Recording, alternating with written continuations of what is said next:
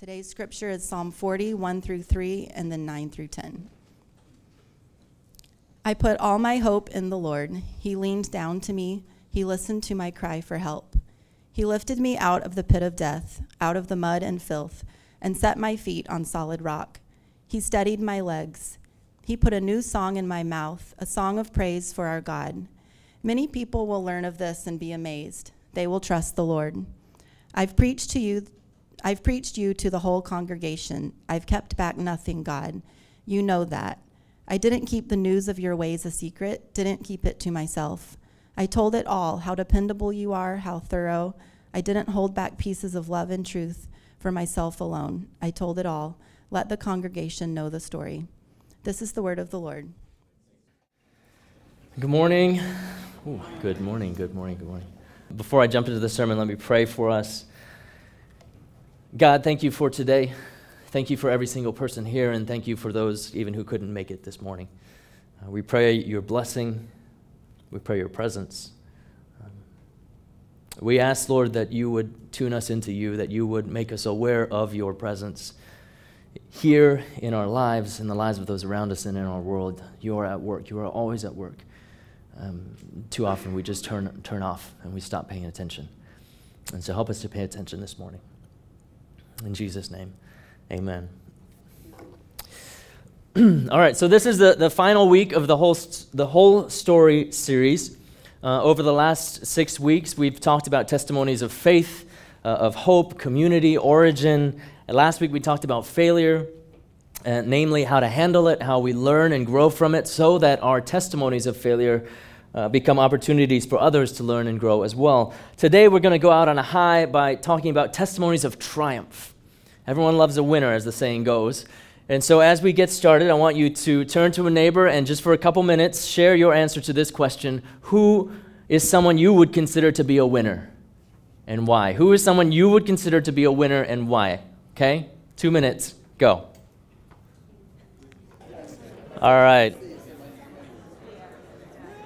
All right, let's bring it together. Any winners? Shout them out. Those represented in Matthew 5, the Beatitudes. We in church today. All those who were blessed in the Beatitudes. Other winners. Simone Biles, yep. Won her 5th World Gymnastics Championship. Others? The Mystics won their WNBA title this last week. Kipchoge, the first human being to run a marathon in under 2 hours. That is a 4.5-minute mile, people. Anyone else? All right, well, since we're talking about testimonies of triumph, sharing our stories of triumph, I dug through some old photo albums. This is me, age 9, after I won a race at our swimming club meet. And then here's me after the Hong Kong Iron Kids Triathlon Championship at age 8. I ain't gonna lie, that's a finisher's medal. But finishing a kids triathlon is a win in my book, especially as I haven't finished one since. On the back of that photo, my mom wrote, Jessa's first triathlon, and I was like, I'm not dead yet, so I guess that's still true. But Biles and Kipchoge, I'm not. But I guess the most common arena in which we use the language of winning is in sports, and as we've noted, DC has been doing pretty well. The Mystics just won the WNBA title. The Nationals won the first 2 games of the championship series. The Capitals are just a season removed from hoisting the Stanley Cup. The Wizards have been in the playoffs for 4 of the last 6 seasons. And then there's the football team.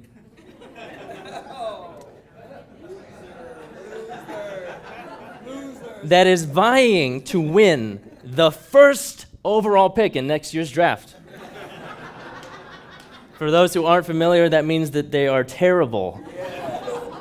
But winning it's also familiar language to us here in DC because of the political realm, right? It's campaigns, elections, races, and so on. And so let me ask, what would you consider to be a victory or a win right now? You might think big picture. You might think, for a particular political candidate to win or lose. Maybe it's a change in policy. Maybe it's relief for refugees. Maybe it's an end to war. Maybe it's a particular Supreme Court ruling. Or maybe you're thinking more personally for you or for those around you. Completing a work project or hitting a target, getting a bonus. Maybe it's getting into a particular school or for your kid to get into a particular school. Maybe it's making it to a long-awaited vacation or, keeping it real, just making it through the week. Maybe it's a literal win for whatever sports team you support. What would be a win for you right now? Last week, I tried to help us reframe failure, to help us understand it better in order to fear it less. And this week, I want to reframe triumph. And in following the title and the theme of our series, The Whole Story, which comes from the words in Psalm 40 where the psalmist says to the congregation, I told it all, I let the congregation know the whole story. I want to say that triumph, wins, successes, victories need to be told in the context of the whole story in order to not be misunderstood or celebrated cheaply. To be more specific, I want to propose that triumph needs to be seen through the lens of faithfulness in order to be rightly understood and rightly celebrated. Or to boil it down even more, for us as Christians, our triumphs come from being faithful. Our triumphs come from being faithful. Taken on its own, a win is great, right? Nailed it, won it, passed it, made it, did it. And triumphs should be celebrated. If your kid wins something, as I did many, many, many years ago, celebrate them, recognize them, encourage them. Whatever you count as wins or successes, they're worthy of applause and appreciation. Someone passed a tough test or became a parent or got married or stayed married or became a grandparent or got the job that they were looking for. Carolyn and I have been celebrating the various developmental milestones that Daniel has been hitting in his first year of life so far, and sleeping or rolling over and most recently crawling, which, by the way, has shown us exactly how unchild-proof our house really is. But all of those wins, whatever they may be for you, whether momentous or not, they're special. They're all worthy of appreciation. But, just like with failure, we can look at wins without reference to the whole story, without knowing what's gone before or what comes after. That's especially true in our day and age where we get snapshots of others' lives via social media. A snap here, an Insta story there, a carefully chosen pic here, or a video highlight of their week there. And the majority of the time, it's the wins that get posted, right? Understandably. But looking at and scrolling through and swiping through wins without reference to the whole story can be dangerous, because the thing is, if you think about it, whether something is a triumph depends on what you're looking at, when you ask, and whom you ask. First, whether something is a triumph depends on what you're looking at. In the Old Testament, the prophet Samuel was sent to look for a king in the house of Jesse, and he meets the oldest son, Eliab, who's tall and good-looking. He's like, this must be the king. God's like, no, I don't look at things like humans do. Humans see what's only visible to the eyes, but I see into the heart. I know of churches and organizations that are lauded and celebrated for the work, the valuable, good work that they're doing, and people on the outside are just like, that's an amazing spot. And I know folks who work there, and they're like, it's fine. Or it's not that great. Or it's fallen. With the Me Too and the Church Too movements, we've seen how things will get swept under the rug for years, under the veneer of success. We all know successful people who've fallen, and we wondered what happened, only to hear later about all the things that were going on under the surface or behind the scenes. Social media offers a varnished view of one another's lives, and it's so easy to compare what we know of our own messy lives with what someone else is willing to share in public. Whether something is a triumph depends on what you're looking at, whether it's the whole picture or just an angle, just a snippet. Whether something is a triumph also depends on when you ask. This picture was taken in August 2018, just over a year ago. This is 15-year-old Greta Thunberg sitting outside the Swedish parliament at the very first climate strike. She is the only person there. By almost all measures, this strike would be considered a failure. But now, over a year later, with the hindsight of hundreds of marches all over the world led by millions and millions of young people, we laud her courage and her bravery and her vision and her commitment. On Holy Saturday, when Jesus was still in the tomb, when the disciples thought he was dead and gone, their movement was by almost all measures a failure. Jesus was just another addition to the long line of wannabe messiahs. But talk to those disciples a couple days later, and they can't shut up about this resurrection thing, right? Whether something is a triumph depends on when you ask.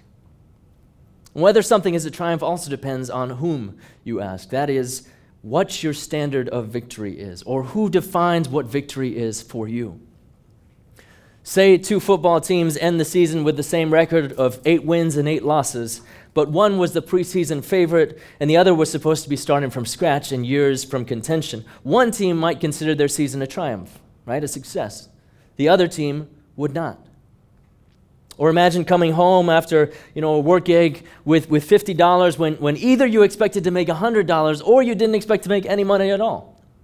Come home with the same amount of money, but in one situation you'd consider the day a win, and in the other you'd come home feeling a little disappointed. It depends on how you measure your wins, how you measure your expectations. By standards of marketing and advertising, Jesus would probably have been considered a failure, right? He tended to run away from the crowds. He refused to parlay his popularity into power. All of his followers fled when he needed them the most. His one-time supporters chose to free someone else when they had a chance to free him. And he died a cruel, ignoble death. But fortunately, Jesus' life and death and resurrection, when understood rightly, when understood in the context of the light of the whole story, they're far from a failure. And indeed, Jesus lived the fullest, truest, most hopeful, most joyful, most loving, and I might even say most triumphant life anyone has ever lived. And so maybe we need to revisit our understanding of what a good life is, of what a successful life is. Maybe we need to shift whatever standards or expectations or measures of success or victory we hold right now, a particular level of income, a particular kind of job, a particular relational status, a particular kind of church, a particular achievement or attainment, probably whatever it is that's just out of reach that we're straining after. And I'm not saying those things aren't good and that we shouldn't pursue them at all, but maybe we need to hold them differently, understand them differently, look at them through a different lens, and that lens is the lens of faithfulness. The lens of faithfulness. Once Jesus told a story, a parable, about a master who entrusted his servants with the stewardship of his resources while he went away. 2 of the servants went away and they invested those resources, they invested the money, and one buried the money to keep it safe. After a long while, the master returned and settled accounts with his servants, and the praise that the master gave to the servants who had invested wisely was, "Well done, you are good and faithful servant. Well done, my good and faithful servant." Mother Teresa was a Romanian nun in her mid-30s when she began serving among the poor in the slums of Calcutta, India. It was a ministry that would continue faithfully for almost 50 years. Mother Teresa became famous. She became known all over the world for the humble work she did, but this is what she said: God does not call us to be successful, but to be faithful. She was faithful to what God had called her to. Here's why I think faithfulness is the most helpful framework for understanding both triumph and failure. Because faithfulness, it might actually look different for each of us. Not vastly different, but different enough. In a way that's reflective of the fact that all of us are unique. All of us are in a variety of life situations. We are at different points along our respective journeys. We carry different baggage, and we're blessed with different resources. Faithfulness takes into consideration the fact that you are who you are, and I am who I am. God doesn't call you to be someone else. God doesn't call you to be me or me to be you. God calls you to be faithfully who God is calling you to be. Faithfulness is doing what you can, where you can, when you can, with what you have and what you know. To follow the calling of the Holy Spirit, to proclaim the gospel of Jesus Christ, and to seek the kingdom of God on earth as in heaven. And that looks a little bit different for each of us in our situations, circumstances, and contexts. Faithfulness makes room for the place of journey. It makes room for the place of progress, of evaluation over time. It isn't a one-time thing. It isn't making a single event into the whole, whether that is triumph or failure. Faithfulness says, keep your eyes on the prize and keep going. This is how the Apostle Paul described faithfulness in Colossians 3. Whatever you do, whether in speech or action, do it all in the name of the Lord Jesus and give thanks to God the Father through him. Or in Philippians 3, brothers and sisters, I don't think I've reached it. But I do this one thing. I forget all about the things behind me and I reach for the things that are ahead. And the goal I pursue is the prize of God's upward call in Christ Jesus. It's a journey. It's still going. And toward the end of his life, after being imprisoned multiple times and just before he was executed by the state, Paul said quite simply, I have fought the good fight. I've finished the race. I've kept the faith. Kept the faith. Faithfulness to God's call in Christ Jesus. That's important too, knowing what we're called to be faithful to. Right? Because knowing what we're called to be faithful to determines whether we're being faithful or not. Right? Knowing what the goal is, knowing what the target is, knowing what the standard is. If you're trying to run a marathon like Eliud Kipchoge, you measure faithfulness in the food you eat and how often you train and in sleep rhythms and in conditioning and so on. If you're training for a hot dog eating contest, you do other things. My friend Johan and I were talking yesterday about this picture of Greta Thunberg from August 2018, and he raised another question that I think gets to the heart of the matter, which is, what do you believe in that's worth doing regardless of the acclaim? What do you believe in that's worth doing regardless of the acclaim, regardless of what others might say? Greta Thunberg believes, and scientists support, that if we don't do something to intervene on climate change, the world will be set on an irreversible course, and the younger generations in particular will bear the fallout. That's a cause worth championing, even if you're the only one. Because she's not doing this to be popular. She's doing it because it needs to be done. So what do you believe in that's worth doing regardless of the acclaim? What is your life oriented around? What is your life committed to?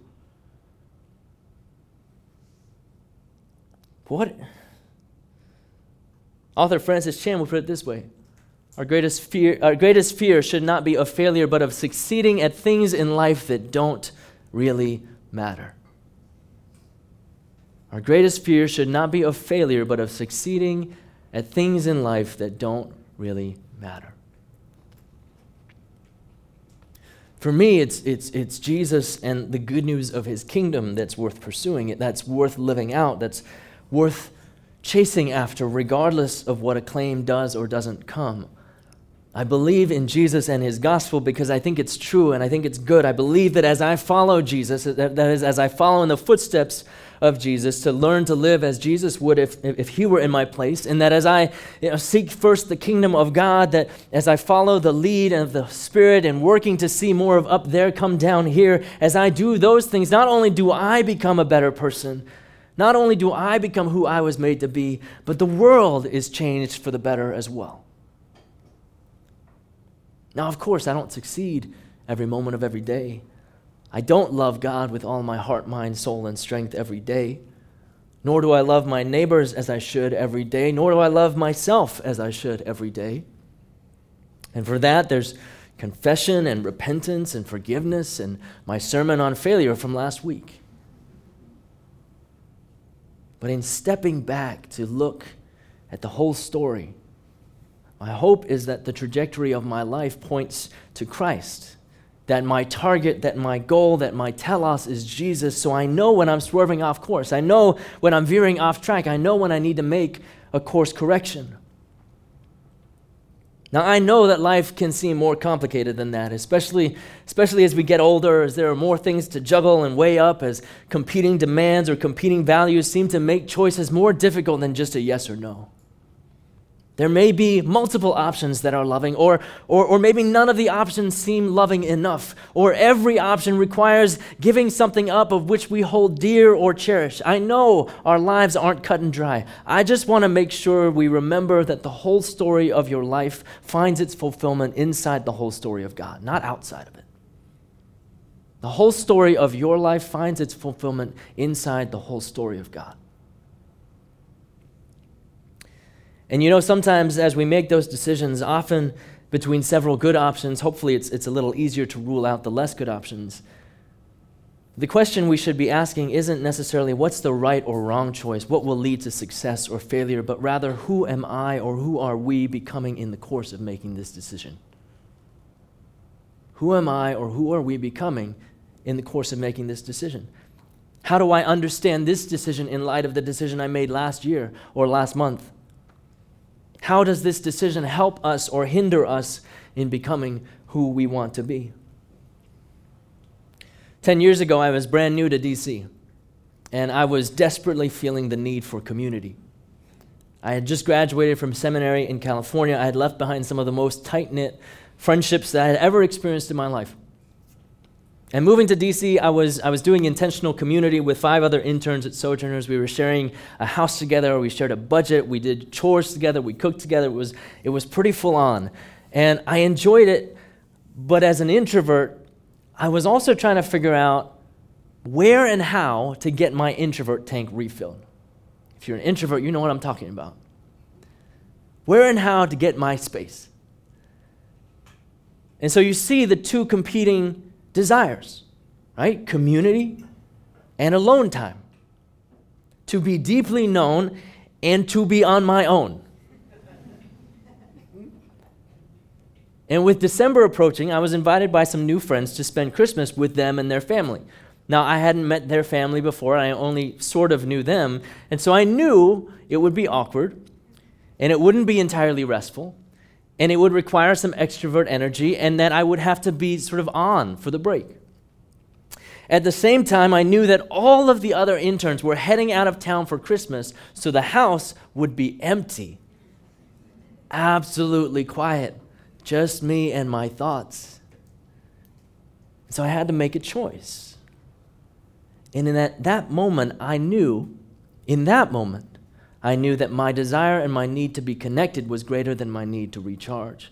And that I wasn't going to be more deeply known by new friends by just being on my own for a week.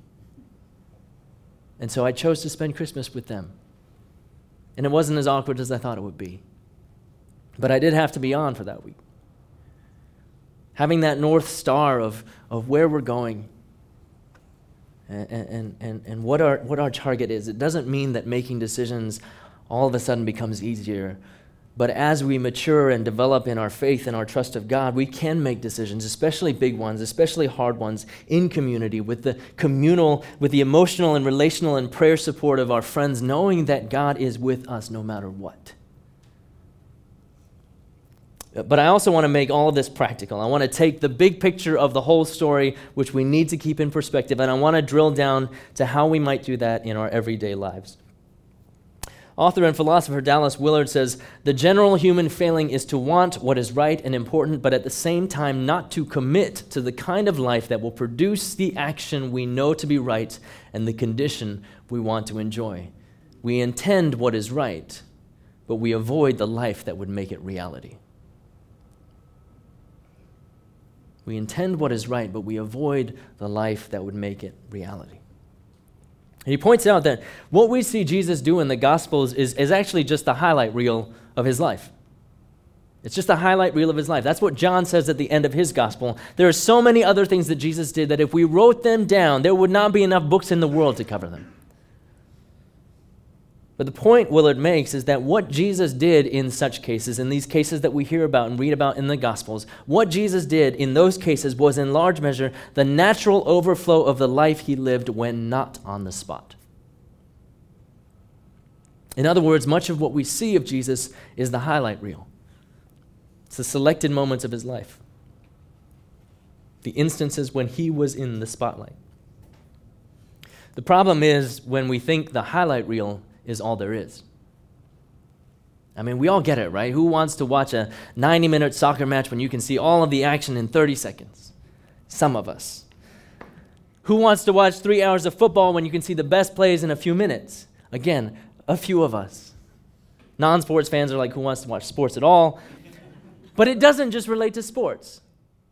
Okay? When we see someone post something on social media that makes us feel sad about our own lives because, oh, look where they got to go, or look what they got to eat, or look how good they look.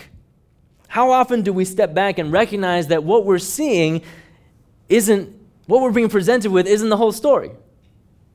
Right? It's rare for someone to post the entire 23-hour plane journey that got them to Thailand, let alone the air sickness, the cramped leg room, the recycled air, the sore back. That's not appealing, right? We want what is good, but we don't want to deal with what we have to do to get there. We want what is good, but we don't want to have to deal with what we got to do to get there. And again, it doesn't just relate to social media. What kind of church community do you want to be a part of?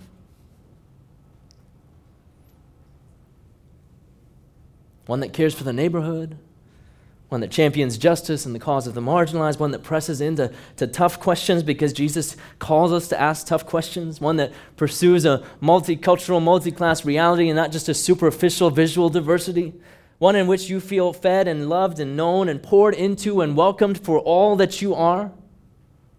Me too. So what kind of work does it take for us to get there? What we got to do to get there? What kind of individual contributions to the communal life would it take for us to be formed into that? I already offered you the invitation to serve, to volunteer, to give you your time and your energy and of yourself, but what kind of life are we avoiding? Because if we aren't yet where we want to be, and we are always becoming, I'm not ready to label us either a success or a failure. I just want us to be faithful to the calling that God has for us in Christ Jesus. And for you, if the season of life that you're in right now, you may not feel like you have the energy or the wherewithal to serve once a month, but let me tell you, let me encourage you, let me challenge you when I read Willard's words again. What is the next faithful step into community, toward community that the Spirit is stirring you toward? The general human failing is to want what is right and important, but at the same time not to commit to the kind of life that will produce the action we know to be right and the condition we want to enjoy. We intend what is right, but we avoid the life that would make it reality. We seek out the big triumphs while disdaining the small everyday triumphs along the way, sometimes forgetting that faithfulness is committing to the small triumphs and the small failures that form us in preparation for the big triumphs. God is with us in the highlight reel and the crisis moment, but God is forming us and transforming us in the everyday rhythms and routines of our lives. This is true in every arena of life. Anyone who is worth emulating, anyone who has made it to the spotlight, where we look at them and we want to be like them or we want our kids to be like them, has committed to everyday faithfulness of making that life a reality. So whoever you are, activist, organizer, business owner, nurse, doctor, teacher, lawyer, student, retiree, whoever you are, know what you are committed to. Know what you believe in, and know that getting there, if it's worth it, may not be easy. So what does faithfulness to the call of the kingdom, the call of Christ, to the whisper of the Holy Spirit, what does that look like? This is what Paul wrote in Romans 12. Here's what I want you to do, God helping you. Take your everyday, ordinary life, your sleeping, eating, going to work, walking around life, and place it before God as an offering. Place it before God as an offering. Embracing what God does for you is the best thing you can do for Him. Don't become so well adjusted to your culture that you fit into it without even thinking. Instead, fix your attention on God. You'll be changed from the inside out. Readily recognize what He wants from you and quickly respond to it. Unlike the culture around you, always dragging you down to its level of immaturity, God brings out the best. God brings the best out of you, develops well-formed maturity in you. This week, as we close out the whole story series, there are 2 practices I want to give you. Everyday practices for faithfulness, everyday practices for refreshing our perspective on triumph and failure and faith and hope and community and origin. The first, quite simply and hopefully unsurprisingly, is to give and receive testimony. Is to give and receive testimony, to share your whole story, to share your triumphs and failures, to share how you got to where you got to, so that you might be reminded of how God was at work in your life, so that you might be reminded of what you need to be grateful for, and so that those who hear your story might be presented with an unvarnished picture, one that acknowledges failure and success within the framework of faithfulness. One that recognizes that while you still have breath, the journey isn't over. The process isn't complete. The story isn't finished. If you're in a small group, you'll have times to share some of or parts of those stories, not just during this series, but every week. Part of being in small group is sharing our stories, sharing our lives together, and being known and being heard. But maybe an everyday practice for sharing is to journal for a few minutes every morning, to write down some of the ways you've seen God at work, because future you might need to read that too. But lest we become known as self-centered and excessive talkers, let's not also forget that we have to receive testimony. That this series has been as much about seeking out others' stories, holding others' experiences, listening to others, as it is about us sharing and speaking. And so listen to people. Listen to people every day. At work, at home, at play, in a small group, at happy hour. Listen for the desires and the yearnings that lie beneath their words. Listen for how they got to where they are and for where they long to be. Listen for the ways God seems to be at work, even if they don't see it themselves or even if they don't believe in God. Ask good questions. And if you can't think of any, start with, tell me more. The second practice is a prayer called the Daily Examen. It was developed by Ignatius of Loyola, who was the founder of the Jesuit Order of the Catholic Church, one of my favorite saints. And it was developed as a way of cultivating an everyday, every moment awareness of God, a reminder of the reality we inhabit. And as it sounds, it's a prayer of daily examination. It's what folks in recovery might call a fearless moral inventory. St. Ignatius envisioned this prayer being prayed twice a day at noon and at night. When I've done it, I usually just do it before bedtime. It has several steps that have been explained in different ways by different interpreters. But the one I want to share with you all is by Father Mark Thibodeau. And so they all start with R. So again, like I did last week, it's a little bit shoehorned. But we'll walk through this together, actually. But I'll read through it. So step 1 is to relish the moments that went well and all of the gifts I have today. This is a step of gratitude, of thanksgiving. Step 2 is to request the Spirit to lead me through the review of your day so that the Spirit might reveal those places where we might be blind ourselves. Step 3 is to review the day, to look back on where God was at work and where we participated, or where God was at work and we resisted or ignored it. Step 4 is to repent of mistakes or failures. And step 5 is to resolve in concrete ways to live tomorrow well, or the rest of the day if you're not doing it at night. And so I want us to try this together. I want to invite the band to come on up first. And we're going to try this prayer together. So I want to invite you to start by closing your eyes, getting comfortable in the seat that you're in.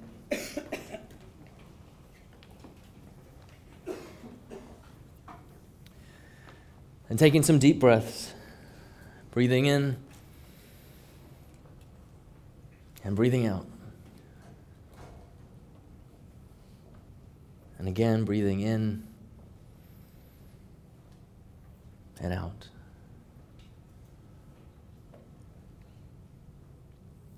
First step of the examined prayer is to relish the moments that went well. You can think about this morning, you can think about this weekend.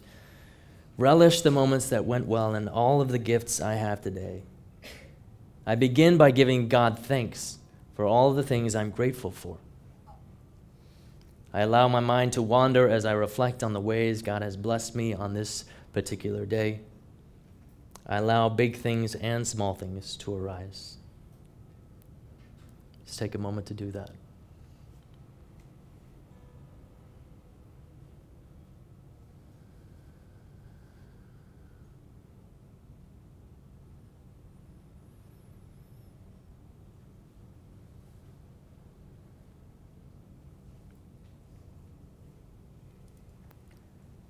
Second, I request the Spirit to lead me through my review of the day. We're going to look at the moments in your day when we did not act so well. But before we do so, we ask God to fill us with His Spirit so that the Spirit can lead us through this difficult soul searching. Otherwise, we are liable to hide in denial or wallow in self-pity or seethe in self-loathing. So we ask for the Spirit to lead us through.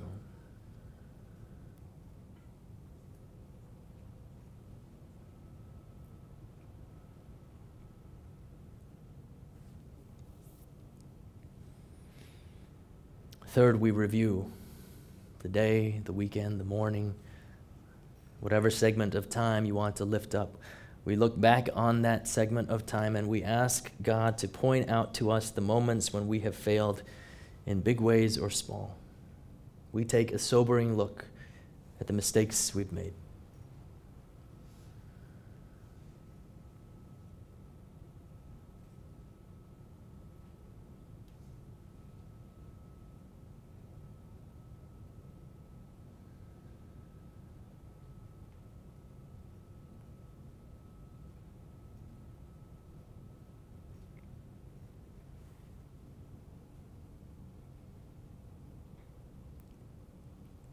And then we repent of those mistakes or failures. If we have sinned, we ask God to forgive us and set us straight again. If we have not sinned but simply made a mistake, we ask for healing of any harm that might have been done.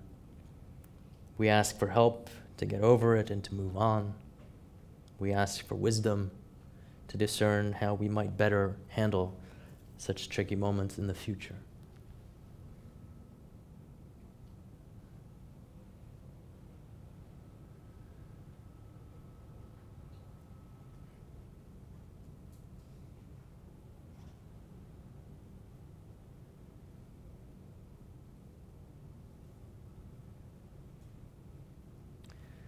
And finally, we resolve in concrete ways to live tomorrow well, or today. We ask God to show us how today or tomorrow might go. We imagine the things we'll be doing, the people we'll see, the decisions we'll be mulling over. We ask for help with any moments we foresee that might be difficult. We especially ask for help in moments when we might be tempted to fall in the ways that we did today or this weekend.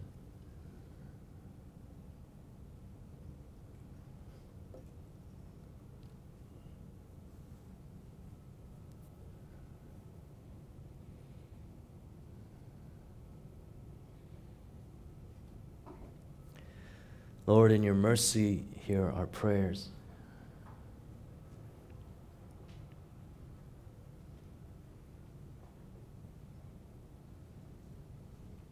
As we've been going through this series over these last 6 weeks, Lord, we may not have heard every topic, every sermon, every theme. We may not have had the opportunity to reflect on every aspect of our lives, on the whole story of our lives. But God, you are gracious, and you are generous, and you are good, and you cover all of that with your love.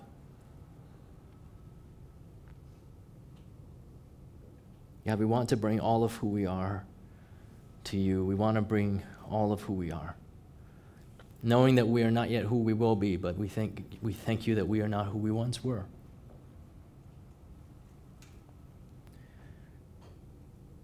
And so we ask for the ministry of your Holy Spirit, God, to remind us that you are with us, to remind us that our whole story finds its fulfillment within yours, that you got us, that you love us, that you're calling us to a great adventure.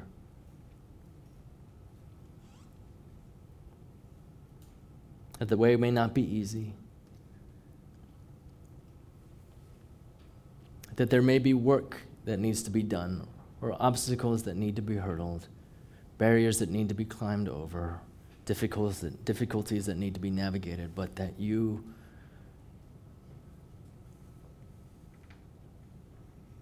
won it. You've won it all through your Son,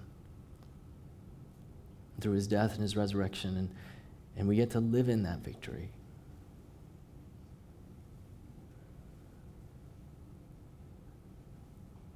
So we pray for whatever word we need to hear from you today. Whatever reminder you need to speak into our story, we pray that we would hear that. We would take that. We would respond quickly to it. We pray these things in the name of the Father and of the Son and of the Holy Spirit. Amen.